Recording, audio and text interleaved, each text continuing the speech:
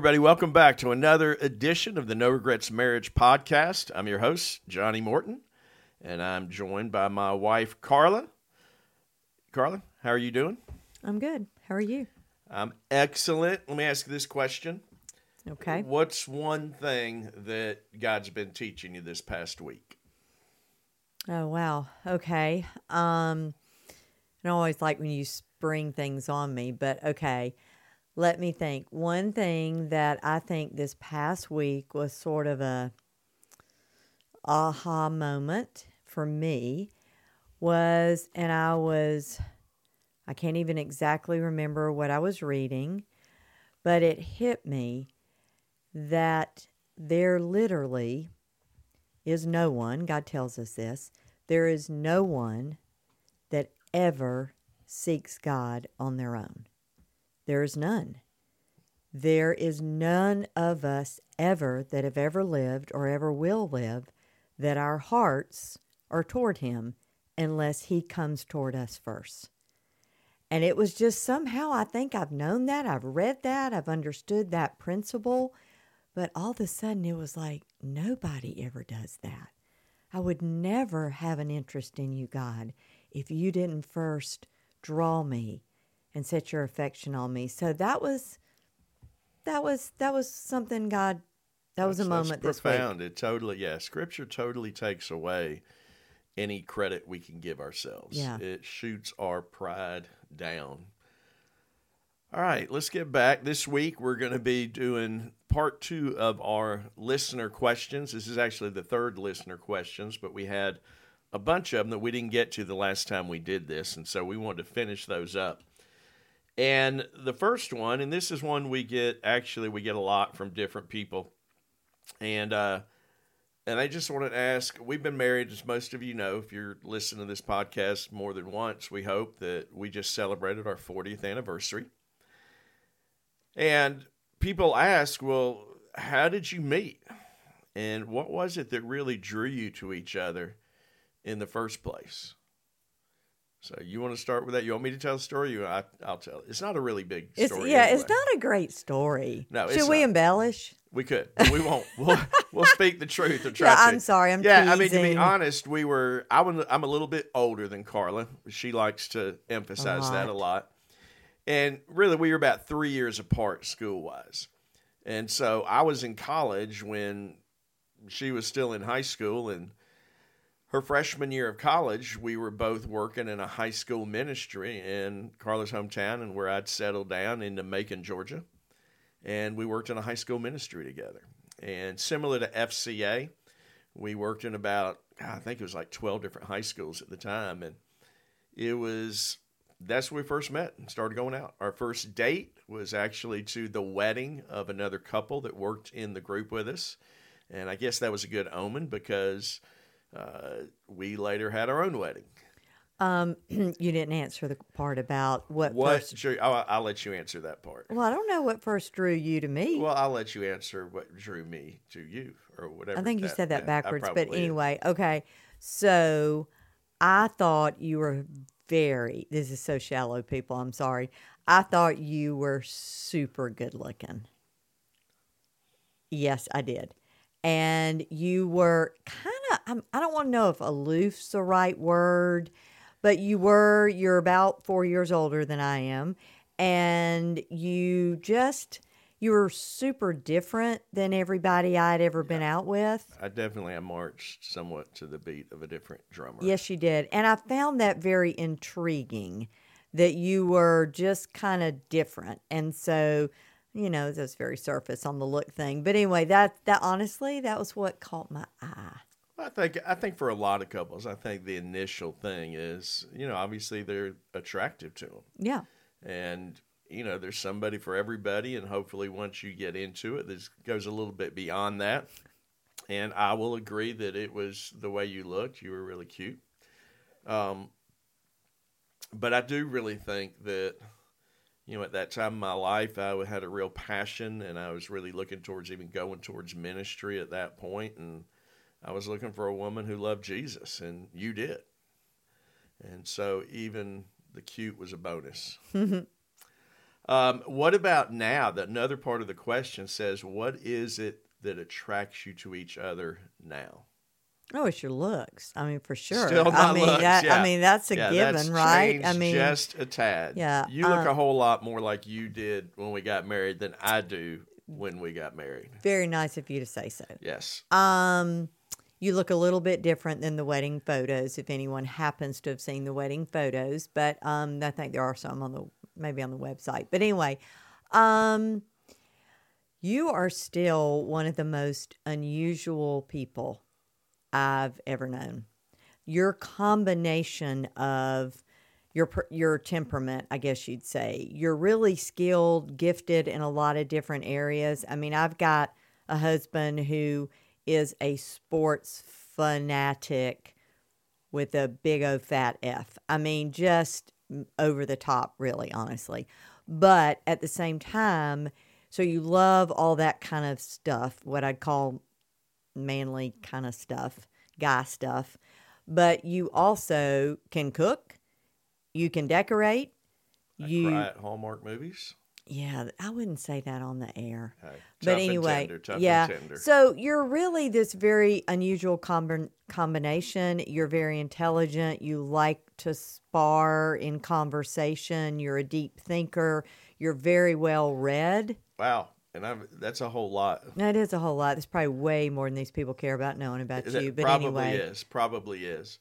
I could say a lot. You're a hard worker. You're driven. You've changed me to be like you in more ways, become more of a planner, more disciplined in the things that I do. I think the thing that draws me the most is that you love me well. Mm-hmm. I didn't for a long time. No, and we've been through so much in our marriage, even the challenging, the hard things. Man, they bind us together, and it's a shared experience and intimacy level that I could never experience with anyone else just because of what we've gone through together. Yeah. And so that's a big part of it. So that's probably more than you wanted to know about us. And why even somebody wrote that question is, but they honestly did write the question. Yeah, they obviously we didn't make that up. All right. Here's the first non-about us question. Okay. Hey, what advice would you give to a couple that's been married just under a year to a year? You know, those first couple of years of marriage. First year or first several years? It says under a year, but I think the first two are. Okay, well, we'll think even about that first year. Them. Gosh, I would say, heavens, have a lot of fun. I mean, whatever you enjoyed as a couple, like, you know, being meeting, engagement, marrying, man, keep on doing those things. Enjoy that time that you are establishing yourselves, you know, as a husband and wife, but you're together, and everything you do in that first year is going to be a new experience because you're now man and woman.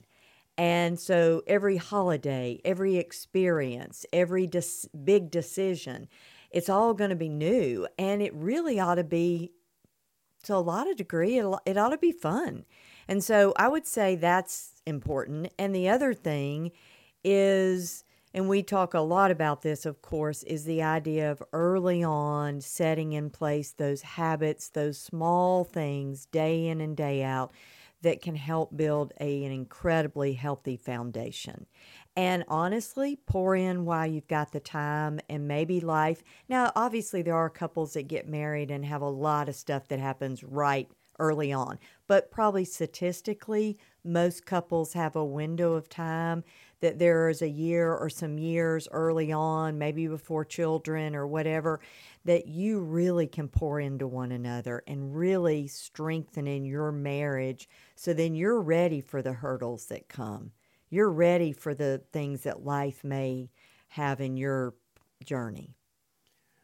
Yeah, I think well said. I know so much of what drives us to do what we do now and working with couples is that we didn't start out laying a lot of foundation. A lot of that was because of circumstances in life. Early on, we had a child with a heart defect and our lives turned upside down. But, you know, if you've never, you know, if you're one of those couples that got married and you didn't have really good premarital counseling or preparation, Man, I would encourage you find somewhere, a retreat, a conference to go to as a couple.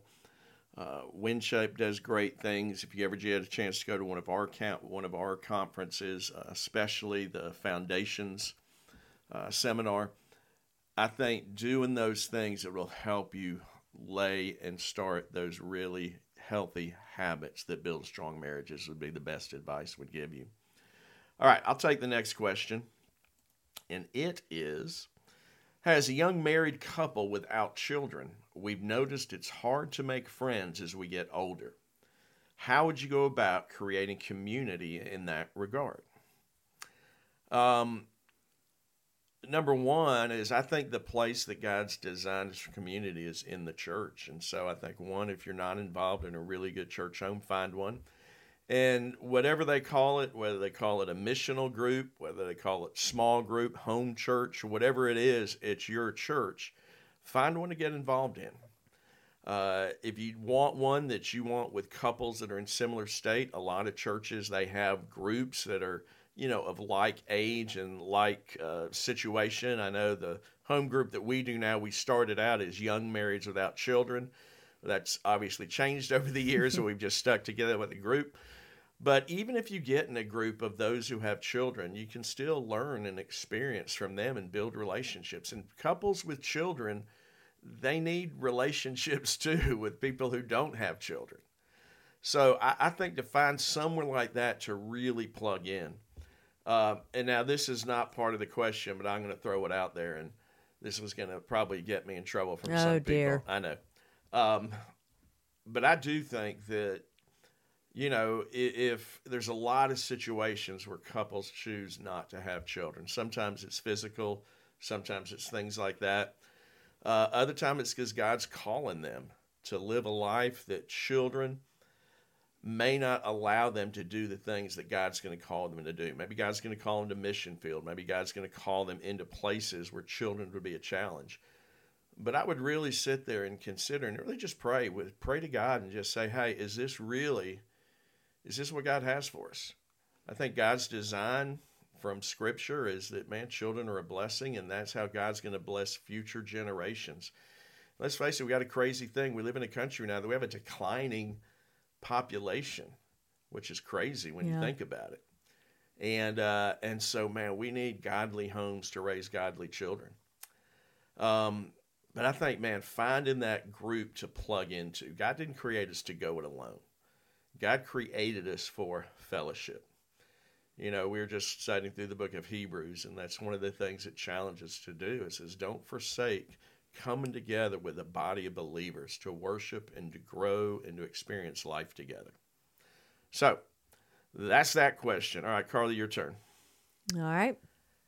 Hey, what do you think about couples who are struggling and think that a brief separation might be helpful? So I guess the question here is separation a biblical option, do you think? Do you think the Bible would counsel that in certain situations? I don't know that there's really any scripture that exactly says that. So I would say if somebody is in a situation where their marriage is in that kind of hard place, one, absolutely you want to be in good counseling. You want to be under, if you would, the counsel and wisdom of a Christian counselor, if at all possible. Because what hopefully that would help you do is navigate why you might make that decision. We have known through the years of a few couples that, based on where they were individually and then as a couple, that it was counseled that they might separate for a season of time with the intent of each one of them working on the issues that were going on individually first, and then they would work as a couple. But the idea was you're separating to put some space, to allow some healing, to allow those emotions to come down some notches, and to begin to move toward how do we move forward? How do we think about reconciliation? So the challenge is most of the time when people separate, it is really 1 foot out the door and 1 foot closer to the divorce. It is very rare that you see a couple that separates with the intent to truly work toward a reconciliation. So I would say if that is what is in place and the intent is, or even at times to give God time to work and intervene in something where maybe one spouse is not, desirous of a divorce, does not want that, but there are things that God has got to work and move in that. So I would say under really maybe specific kind of situations that might be advised, but on the whole, people generally do it not for the intent of trying to work out the marriage. Yeah, and I think that, I would, before I ever came to that option, I think, well, you need to go through counseling.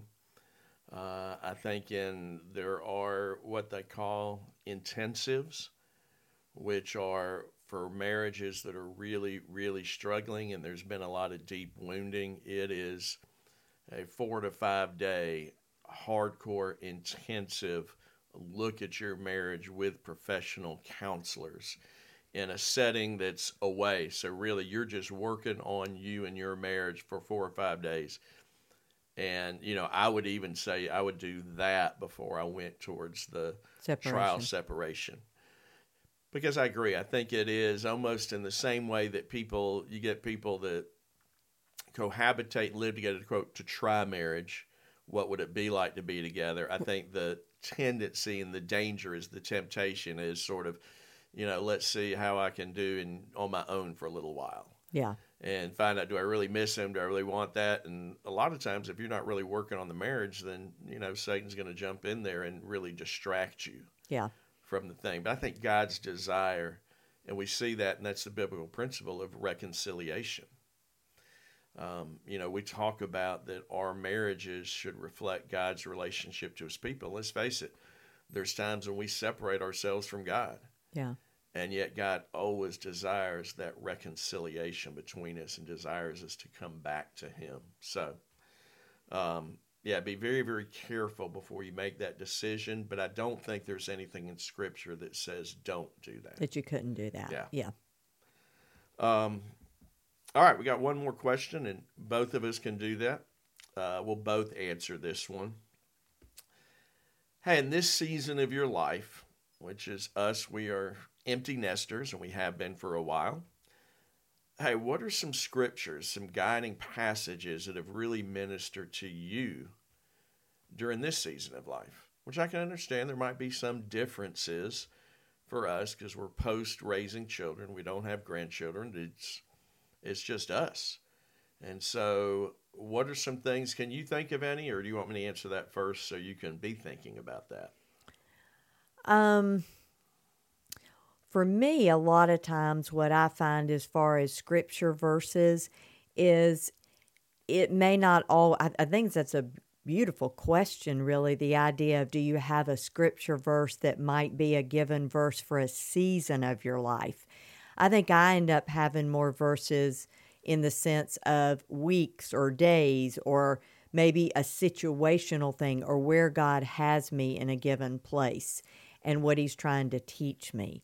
I think for me right now, and I'm always bad when I'm put on the spot to quote a verse that I've been trying to memorize. You can paraphrase. Okay, this is a paraphrase of Isaiah 64:4, which says, "Since the world began, no ear has heard and no eye has seen a God like ours who works for those who wait for him."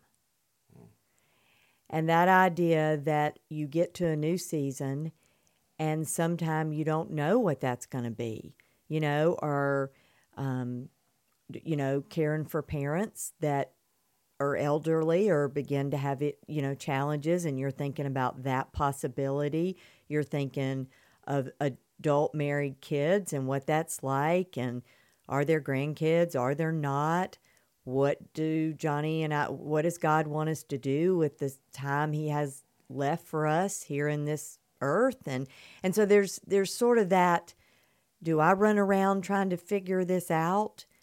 But that idea of learning to rest as God is working and moving and trusting him in that. So I think that's a verse that's really spoken to me in the last little part. So I don't know if I've had one, say, since we've been empty nesters, but that verse has been particularly meaningful recently. If I had to say, I think there has been sort of a recurring theme. It's really a couple of verses that say similar things. As my verse? No. Oh. That God has just sort of, that he seems to be bringing to me over and over again, either through my own study, through listening to other messages, different ways and different things.